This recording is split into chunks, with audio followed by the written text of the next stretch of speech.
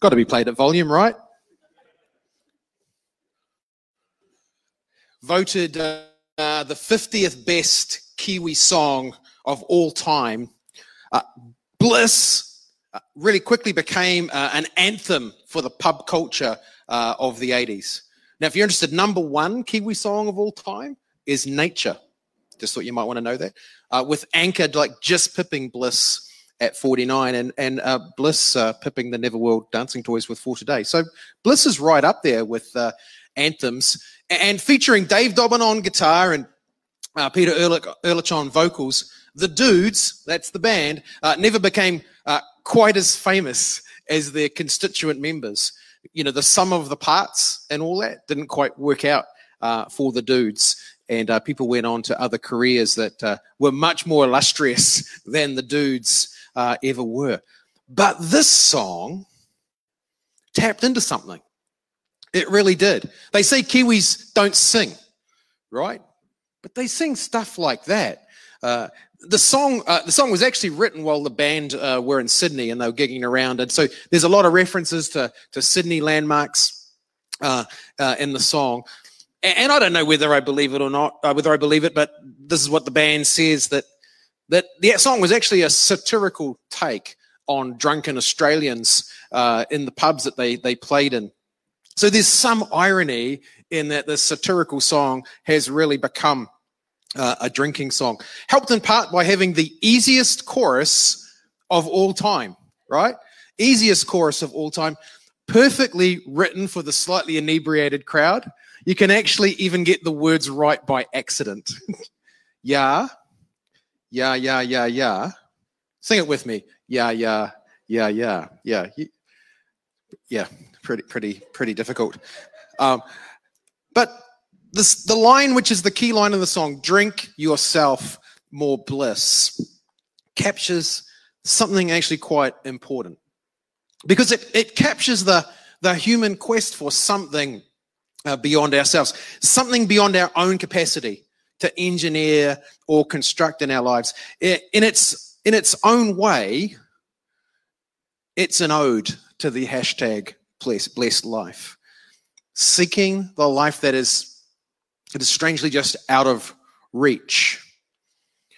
And so Jesus' words in the Sermon on the Mount and his opening stanza, which is the Beatitudes, paints the hashtag blessed life in a different way, a different kind of hashtag bliss life. Let's pray.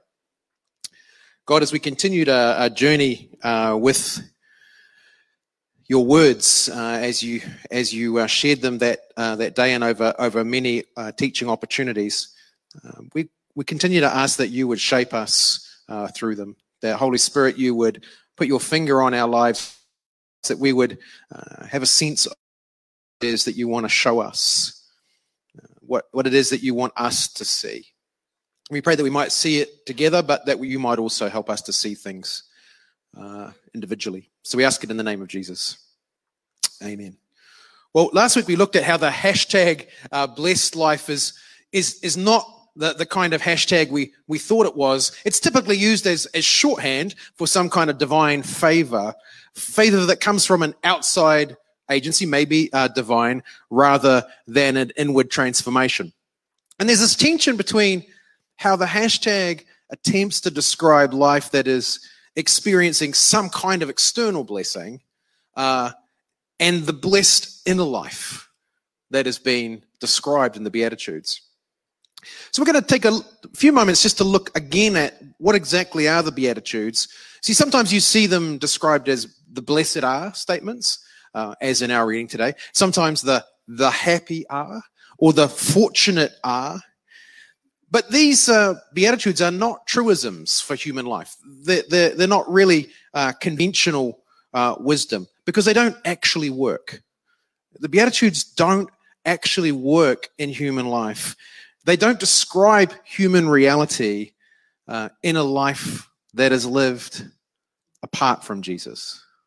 They only make sense for those that have decided to become his disciples.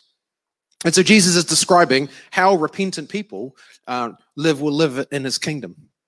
How a person who's who's ready for God's rule in their life, the kingdom of heaven, which we spoke about last week, how a person who's ready for God's rule in the world will live.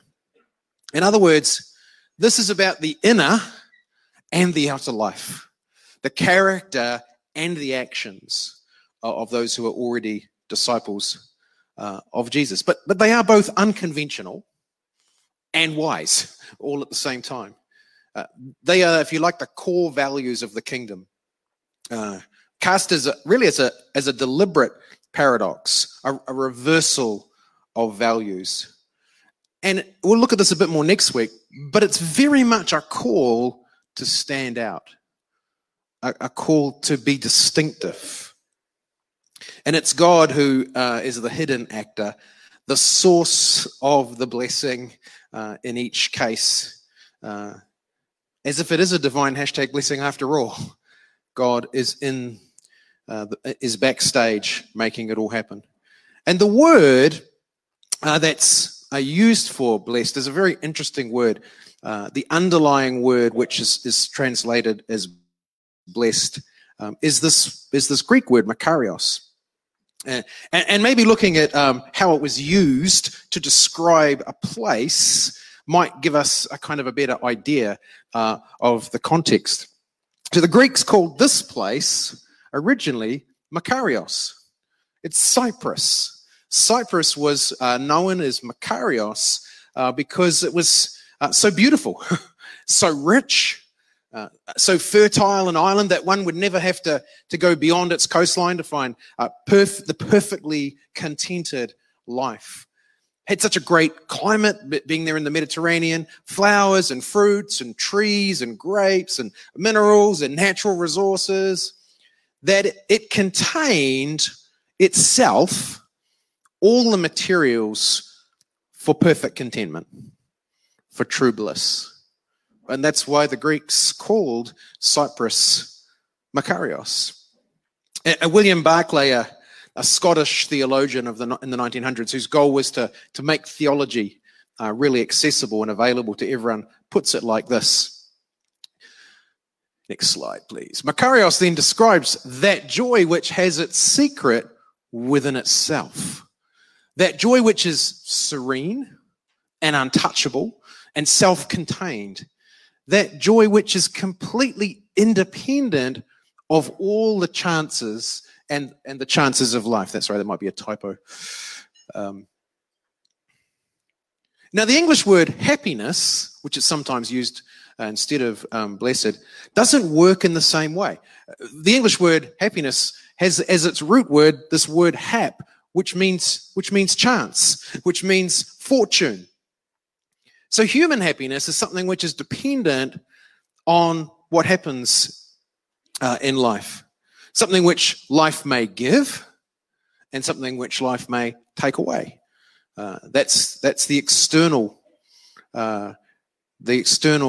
force of happiness. So these different words all circle around what Makarios is trying to get at. So sometimes it's blessed, implies a certain kind of favor.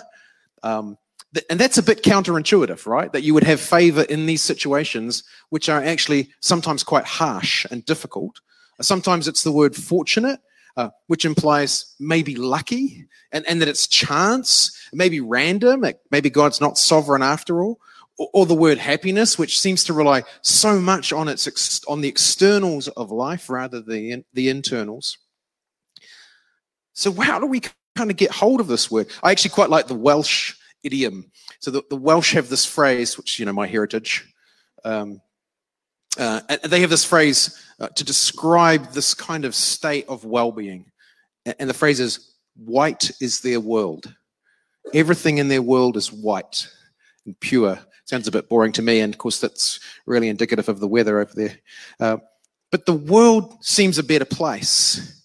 That might actually capture some elements of it. Or you could put it in a kind of a Kiwi parlance. It's all good. Except you might need to say it with a bit more enthusiasm than most Kiwis normally say. It's all good. Maybe that captures some of the idea. Or in the words of the dudes, drink deeply of the bliss of living in the presence of God. Makarios is often translated, oh, the bliss of the heavenly life. The bliss of the heavenly life. And this kind of bliss is untouchable. It's unassailable. And Barclay has this to say about it. Next slide. The Beatitudes speak of that joy which seeks us through our pain.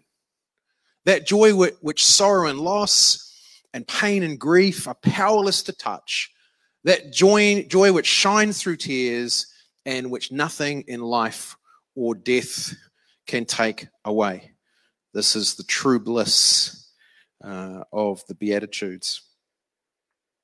So kingdom blessings for those who will inherit the kingdom. This bliss that comes by God's intervention. And it's part of the kingdom breaking in to our present, even as it is also something that will be fulfilled completely when Jesus returns. This is the true bliss of the kingdom. This is the blessed life, the heavenly bliss that we who follow Jesus can experience. So let's have a little look through the individual verses. We're going to be into verse 6, 7, and 8 this week, doing the next 3 of the 9 Beatitudes. So blessed are those who hunger and thirst for righteousness, for they will be filled.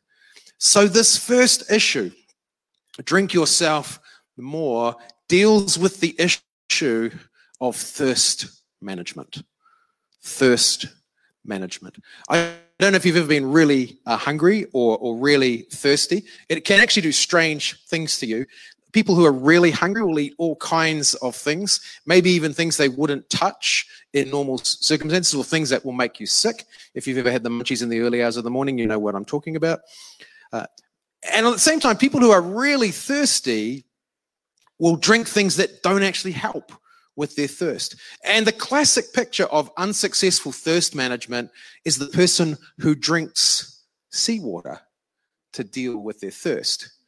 There is something about being that thirsty that you're driven to it. And as much as you know that it will not deal with your thirst, you're still drawn to it. You see, drinking seawater in the end will kill you. In the end, you will die of dehydration no matter how much you drink.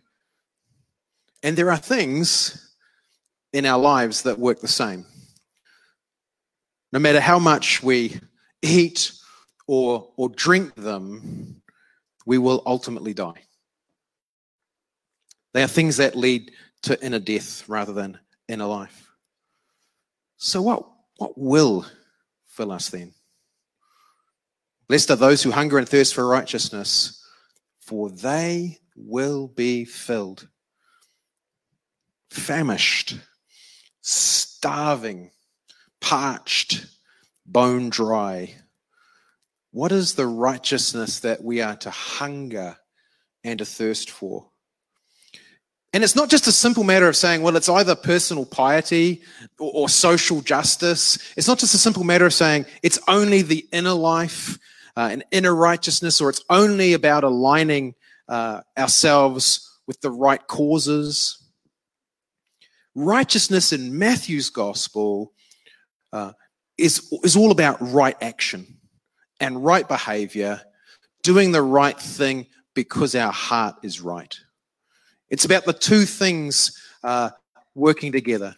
And those who long for what is truly right mirror God's own aspirations for the world. They have a commitment to a personal fulfillment of God's vision for the world, for themselves, for others, for those that they are involved with in life. And it's not so much a matter of chasing God's righteousness for ourselves. Matthew's not using the term righteousness like we often find it in Paul's writings, which is really about our inner righteousness before God. Matthew's talking about it in this pursuit of right things, living it out. And so it lies at the crossroads, really, of an inner life that is seeking God's will and shape for our lives, but at the same time, an outer life that is learning to align our action with our intention, living our values, walking our talk. And I think for most of us, we're only too aware of our failings in this area. In fact, being aware of your failings, that's what it means to be poor in spirit. If you go back to last week, it's a precondition for seeing the kingdom, to recognize the performance gap. But as we learn to recognize and to lean in and to join God in his activity around us, we will discover the fullness of living that way. I think the truth for many of us is that we fear living selflessly because we're concerned that it might mean living empty, that we might just have to give away too much of ourselves, that we go without. But the truth is we'll be filled. That's the truth of a life that pursues God's vision. We'll be filled in ways that matter. The word that's used for filled is the same word that's used when you want to fatten an animal. You know what I'm talking about, right? So this is stuffed, like overflowing with growth. So, the bliss of living for what God desires for humanity. The bliss of being filled by that kind of life. That's our first one tonight. Second one, verse 7. Blessed are the merciful, for they will receive mercy. Let's talk about the mercy rules. I suppose that as we read this beatitude, there's a question that you could ask. Shown mercy by who? Who exactly will be showing us mercy? For the Jew, the idea that God is merciful to the merciful is an acceptable idea. It's an acceptable exchange, that God is merciful for the merciful. A sort of a golden rule, do unto others type thing. For 21st century New Zealanders, though, I wonder whether we read it in the same way, whether we read that mercy will be shown on account of our mercy, especially people that we're merciful to. I don't think it plays. Part of our culture, really a default, is this paradigm of fairness that is offended when the mercy that we show to others is not returned. And this is something that Matthew's not unfamiliar with, because many Greek philosophers thought that mercy was actually a sign of weakness. It wasn't something to be admired as an attribute. But this, I think, is the nature of the Beatitudes. It's not wisdom for humanity in the general sense. Our mercy does not necessarily lead to others showing mercy. Ever notice that? It doesn't always play. It's wisdom for Christ followers, a better way to live. And sometimes it will influence the lives around us in the direction of mercy. And sometimes our mercy will be met with revenge. Sometimes it'll be met with being taken advantage of. Sometimes it'll be met with shame. Sometimes it'll be met with rejection. But to show mercy is to withhold the just consequences of another's actions towards us, or even the consequences of their actions towards themselves. And so you and I act with mercy when we choose not to let revenge guide us, for example. We had a great discussion at our cell group this week about acceptable wrongdoing in the public sphere. And you get it wrong in the public sphere, and people just pile on. It's like a collect revenge for you daring to cross the line of what's accepted wisdom. It's a significant part of our society right now. I act with mercy when I choose not to consign someone else to the consequences of their folly because they brought it on themselves. You deserve that, man. I'm not helping. And I act with mercy when I choose to think the best of somebody, rather than the worst. See, mercy is this generous attitude to see things from another's point of view. It's not quick to take offense or to gloat over another's shortcomings. Mercy sets aside our culture's idea that it's permissible to exact revenge if people have it coming. I can't believe my social media feed some days. And sometimes it's really active and aggressive. Other times it's kind of passive and subtle. And we commit our quiet acts of revenge. But the essence of mercy, right? Get this clear. The essence of mercy is that people do have it coming. Otherwise, you're not showing them mercy, right? Mercy only operates when somebody has it coming. And you and I are called to express mercy now, regardless of the consequences, regardless of the circumstances. But the mercy we receive is not mercy in the moment, is not mercy for mercy given but to others. The mercy we will receive is God's ultimate mercy. Mercy that's revealed on the last day, on the day of judgment. Now, I think it's really tricky if we do this beatitude. Because if we do it, it might actually change our way of seeing.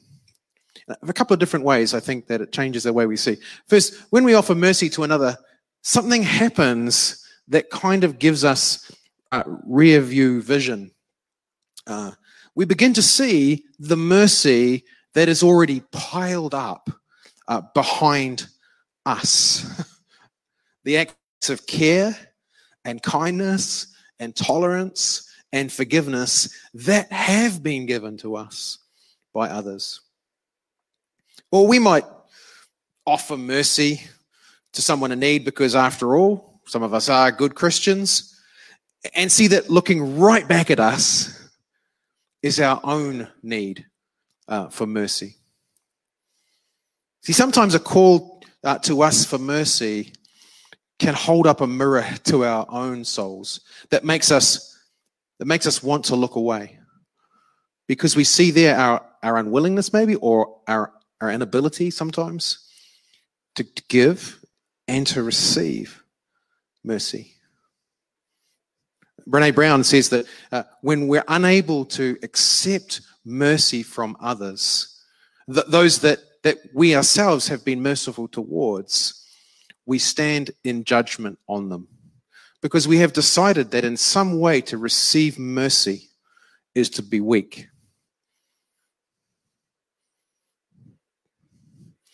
So mercy operates as a bit of a mirror for us.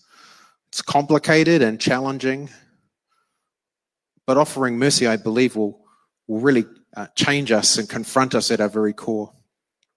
So sometimes when someone has a crack at me, I will try to look for the hurt that caused them to lash out.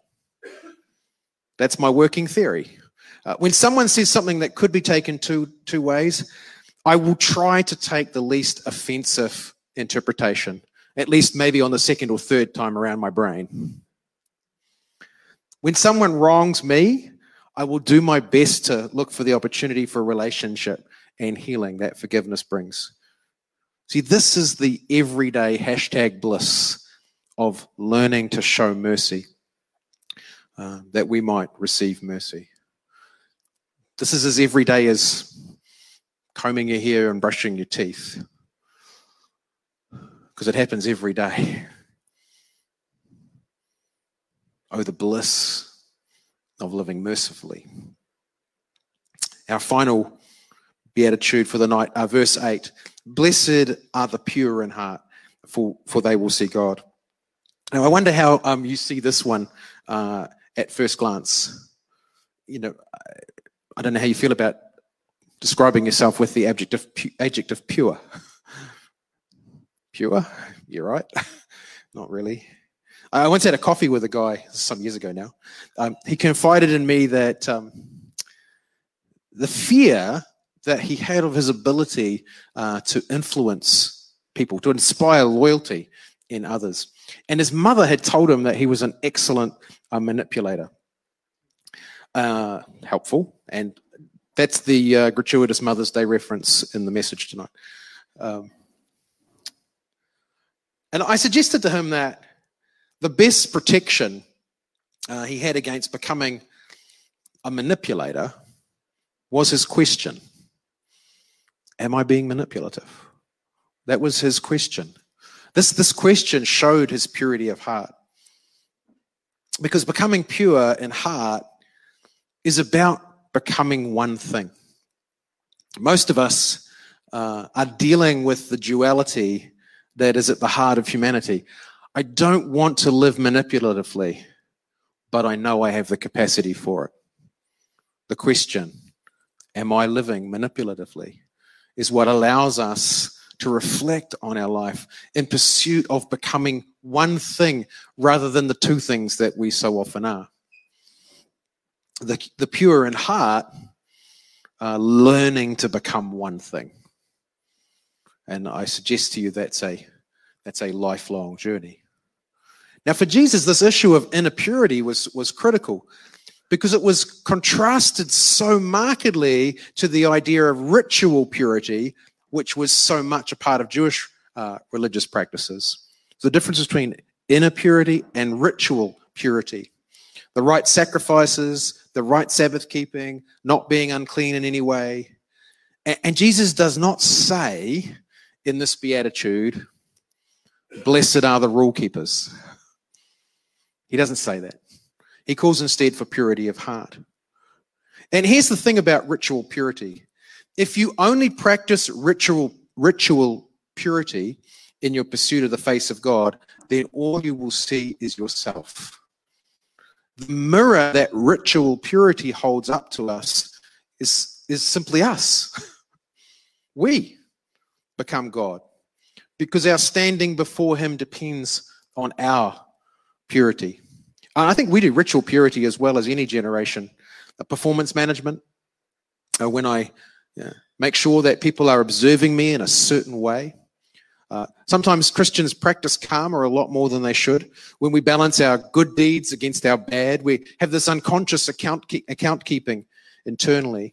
Or when we depend on certain spiritual practices for our standing with God. When certain actions, even certain spiritual practices are calculated to impress others. When we withhold mercy and comment on others' shortcomings that we might look better. All of these are ways that we conduct ourselves with ritual purity. Which is why this beatitude is not about us seeing ourselves, which is what ritual purity reveals to us, but is about seeing God. And I do think the seeing is very much a work in progress. I love how 1 Corinthians 13 captures this kind of process and work in progress. Verse 12, for now we see only a reflection as in a mirror, then we shall see face to face. Now I know in part, then I shall know fully, even as I am fully known. And so this pursuit of purity in heart is this pursuit of becoming one thing before God. This pursuit of being soft to what God might point out in our lives, being soft to what where God might allow transformation, where God might show even mercy to us. It's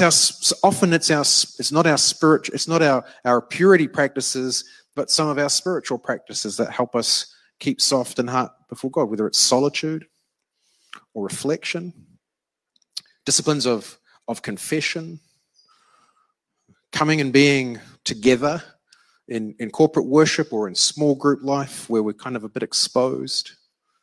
These are the heart softening practices, I think, that help us to see less of ourselves in a good way and more of God. I love how Psalm 24 kind of wraps all of this together. Here's what it says. But we're just going to finish with this as a kind of a reflection. So get comfortable and let me read it to you.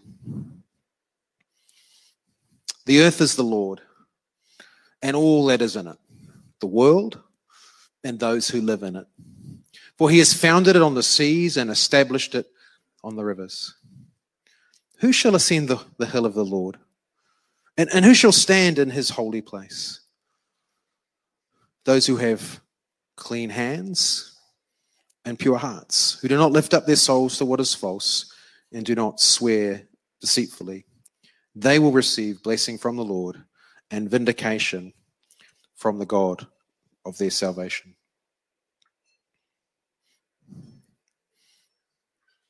These three Beatitudes help us to rethink the way that we might think about how we get our bliss. Oh, the bliss of hungering and thirsting for right relationship with God and right actions in his world that will be filled with his presence.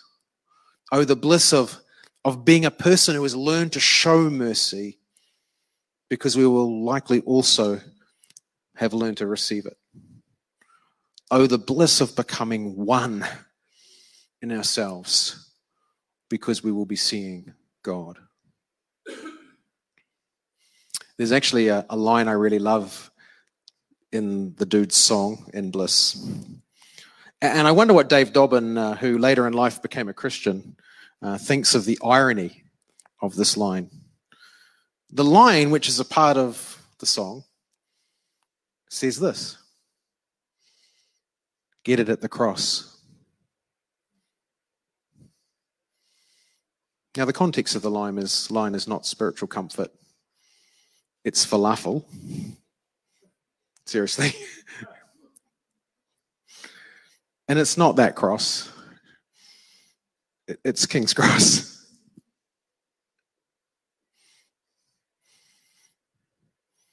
But if you want true bliss, you get it at the cross.